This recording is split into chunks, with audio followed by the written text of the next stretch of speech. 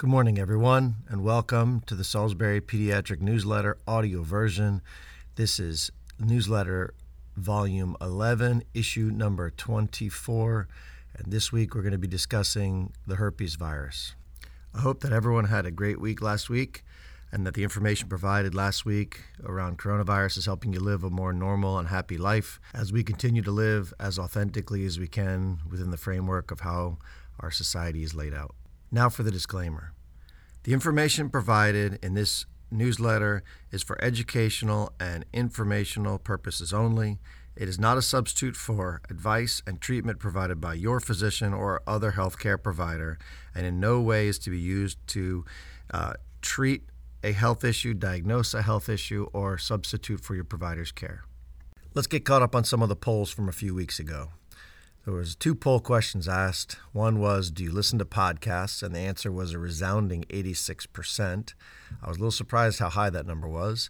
And then the second answer to a second question was, will you listen to a 1-hour podcast as I have planned? And that was the same. 86.5% answered yes, they would. Based on these numbers, I'm quite excited to present information to you in a different format, specifically with an interview of an expert, and then interviewing parents and children regarding specific disease processes, and then doing wrap-ups.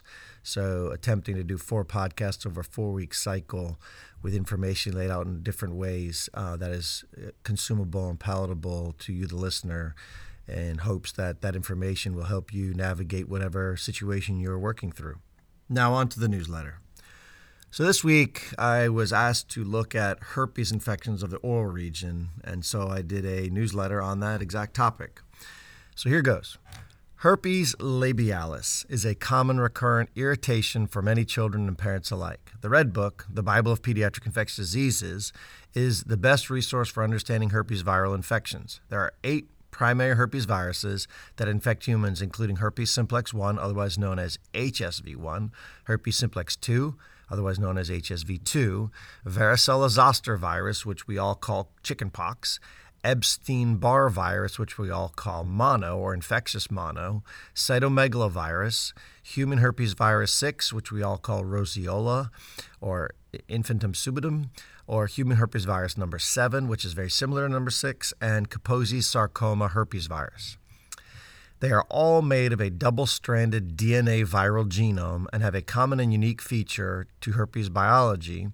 They have a high incidence of asymptomatic transmission coupled to the ability to establish a latency phase, which can be reactivated to cause recurrent or new episodes of disease during periods of physical or mental stress. For the purpose of this piece, we're going to focus primarily on HSV 1 and 2, which causes primarily the labialis type, what we see of as very annoying skin infections. HSV1 and HSV2 infections are primarily called herpes labialis and herpes genitalis and are characterized by vesicular ulcers around the mouth, face, and genital regions. These 2 viruses are deadly for newborns up to a month of age and anyone who is immunocompromised. We're going to only focus on the milder version for this newsletter. The vesicles will look like a little blister that gradually will dry out into crusted lesions and can last for 1 to 2 weeks during primary infections and then recurrences. Lesions can tingle or burn during and before their appearance. They contain high amounts of virus promoting the immune system to send monocytes, a type of white blood cell, and other types of immune cells to the area to attack. After a primary, i.e. herpes simplex virus naive infection occurs, the viral infection goes dormant in the local nerve ganglion where the immune system has a very difficult time clearing it. This is the key piece of this, why we always see the virus return in the same location, is this latency phase where it hides in this nerve root ganglion, and when it comes back to life, it tends to show up in the exact same location where it's hiding. During this latency phase, quote, unquote, it is important to note that these persons will nevertheless shed infectious viral particles into their mucous membranes, which could infect other individuals. On the other hand, up to 1/3 of persons that have had clinical symptoms during primary infection show frequent reactivations, which occur on average 6 times a year. That was from Alvarez et al. 2020. Upon reactivation, the virus travels from the nerve to the local skin cells where they replicate, inducing a reactivation as seen via new skin lesions near the nerve dormancy site. This is the time for a preventative event to occur. Therapy has been marginally useful at best for most patients. Antivirals like valacyclovir and acyclovir reduce the length of time of vesicle activity or shedding by a day or so. Overall, therapy seems unnecessary for minor herpes labialis unless a day or so of less lesion time has value to you. The antivirals, on the other hand, are very useful for someone that has disseminated disease as a baby or is in an immunocompromised state. There are also emerging theories that some of the pediatric autoimmune neuropsychiatric syndromes, PANS for short, may be herpes viral induced and may, in select cases, benefit from a course of acyclovir or valcyclovir. This is still work in understanding, but will be a real issue moving forward. That information comes from Sweeto et al. In 2015. Non-pharmaceutical interventions are weak and poorly studied. One candidate, the amino acid L-lysine, has been looked at for its antiviral properties. Fish, potatoes, yeast, yogurt are good sources of L-lysine. Some individuals have had a good response to this therapy when dosed at 3 grams per day, with a similar 1 to 2 day reduction in lesion time. That information comes from Mailoo, M-A-I-L-O-O et al. 2017. I think of herpes virus, specifically the labialis type, as a problem of immune surveillance and viral suppression once contracted. If you are physically or mentally stressed, your innate and adaptive T helper type 1 cells are ineffective at controlling the persistent herpes virus. Thus, the bulk of our interventions should be focused on maintaining a robust immune system to suppress herpes viral replication and activity, which comes through maintaining a robust immune system surveillance. How should we do this? Most of the science on immune activation and function follows the general adage that it was good for the general cellular and human metabolism is great for immune surveillance and function. Therefore, let's look at the to-do. 1. Reduce the volume and change the quality of the ingested food sources. Sugar, flour, saturated fats consumed together in high volume are the major triggers of insulin resistance and metabolic derangement. Returning to a whole food, high-fiber diet with no added sugars will profoundly change the inputs that cause insulin resistance and immune dysregulation. Saturated fat and fats in general, except for trans fats, are in and of themselves not dangerous in my interpretation of the data, in moderation and coupled with fiber and normal whole foods. The anti-inflammatory diet, or a Whole30 style diet, is the perfect place to start your new dietary journey. Number 2. Secondly, having periods of restriction from calories as a fast or a time-restricted feeding pattern will give the system time to heal by turning off mTOR1, or mechanistic or mammalian target of rapamycin, which is a master metabolic switch. Eating in an 18 to 6 pattern, which is 18 hours of fasting and 6 hours of eating, is ideal for individuals past 18 years of age and likely younger age as well. This means that you compress your meals into a 6-hour window and you allow for long periods of caloric deprivation, pushing the metabolic system to shift into breakdown mode as opposed to storage mode. For younger children, I encourage eating only when they are hungry. Only present high-quality anti-inflammatory food types to eat, and you are well on your way to health and childhood insulin resistance avoidance and therefore immune stability. Avoid sugar beverages as juice, soda, sweet tea, flavored milks, etc.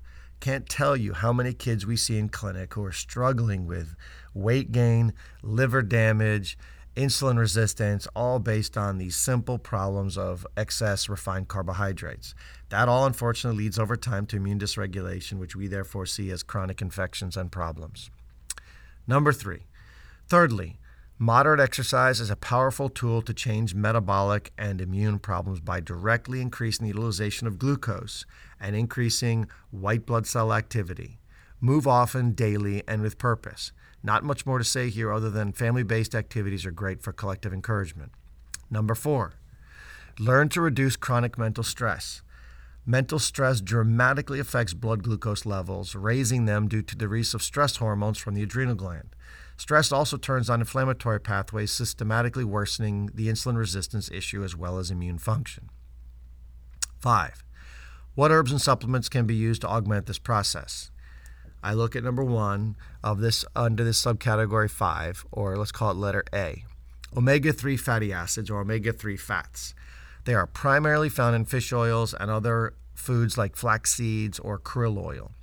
They are a major source of anti-inflammatory compounds called resolvins, protectins, and defensins. I encourage small oily fish consumption, including mackerel, salmon, sardines, and trout.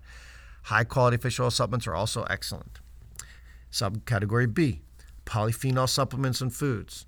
Polyphenols are chemicals that are found in berries, green leafy vegetables, nuts, seeds, beans, onions, cocoa, and other plants. They are very potent sources of anti-inflammatory compounds and directly work against metabolic and immune problems.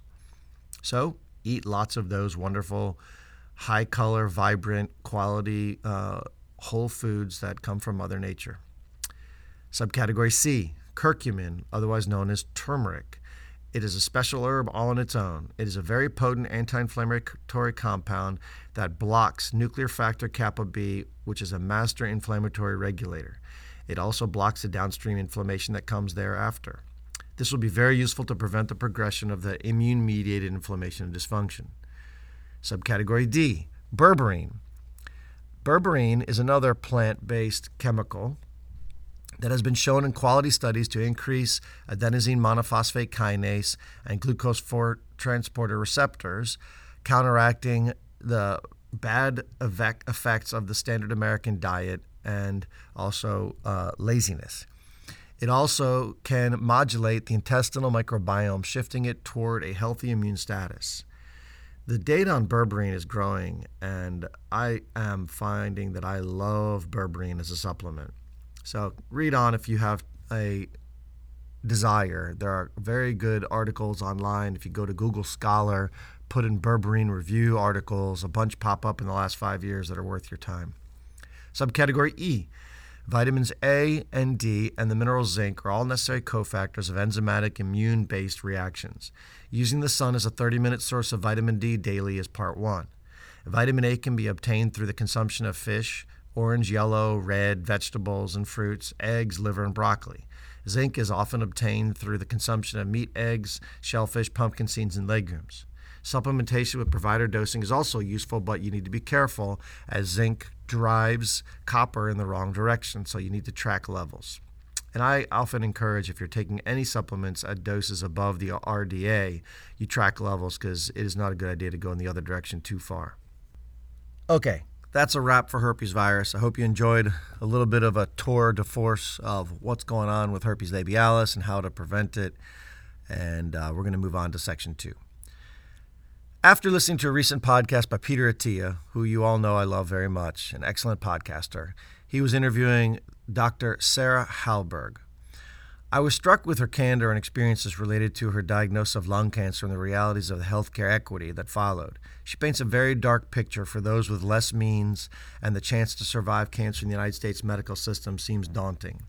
As a provider of care that tries very hard every day to see every child and patient as a human with a healthcare concern that needs a remedy, regardless of social status, creed, or race, it is hard to hear that people do not have access to the best quality care when they are suffering from such a horrific disease, or for that matter, any disease.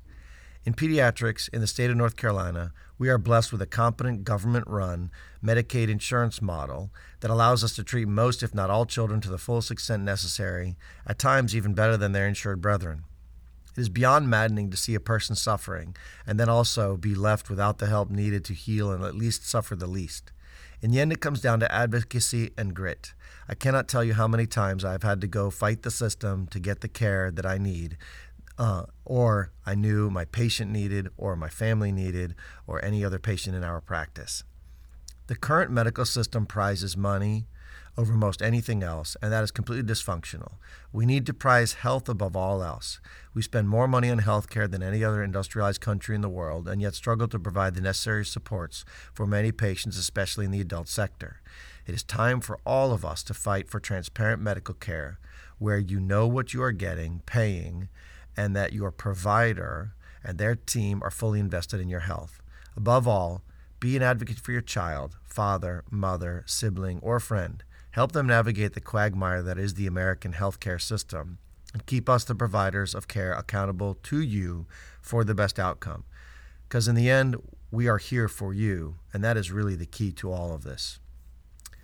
Section 3. This is a reprise article of elimination, and this is the second one. It's continued from 2 weeks ago. Now we're going to look at sweating. Sweating is another very important tool that the body uses to eliminate unwanted stuff, and in this case, the body primarily is eliminating heat and toxins via liquid sweat. When we exercise vigorously, or it is a hot day, or we find ourselves overheating while fighting an infection, sweat will pour from our skin through glands and an endothermic reaction will occur. The water that is released carries heat away from the body. It evaporates into the air, liberating the heat and thus cooling the body in return. In this sweated liquid are electrolytes and toxins. Primarily, the sweat fluid has a natural release of small amounts of sodium and to a lesser extent potassium and calcium. Chemicals, heavy metals, and other toxins that are released through sweat provide a major relief for the liver, kidneys, and other cellular detox mechanisms. These organs can get a much-needed rest from the constant work related to detoxification from the toxic world that we find ourselves in. It is clear that sweating is a necessary tool for human cellular protection through the removal of excess heat and toxic burdens. The act of sweating, when hot, also turns on a cassette of genes called heat shock proteins. They are associated with longevity in many, many, many, many different studies and podcasts that I've listened to over the past decade. These proteins are actually produced in response to all kinds of stressors, making them a class of stress response proteins that are upregulated transcriptionally in most cells in the body. They have a primary function of helping to repair damaged proteins and cells by refolding them to functional shapes. This refolding event reestablishes the cell's function and is the primary reason it improves longevity. Bottom line, sweating is an elimination event that the body needs routinely to perform at peak ability. Get out and exercise in the heat, go to a sauna, and generally stress your body for its growth. In the last section, there is a link in the newsletter to minestrone soup made easy. The minestrone type of soup is an Italian-based soup, to my knowledge, that is loaded with many minerals and vitamins that people really could use for robust cellular function. And, oh, by the way, it happens to be very tasty. Go back to the website to click the link. I hope you'll enjoy it. Okay, folks, that ends our newsletter audio version today. This was the audio recording of Volume 11, Issue number 24, that was published on May 31st of 2021. I hope you enjoyed it. I hope you have a fabulous day. And remember always, keep learning, keep living, and keep loving.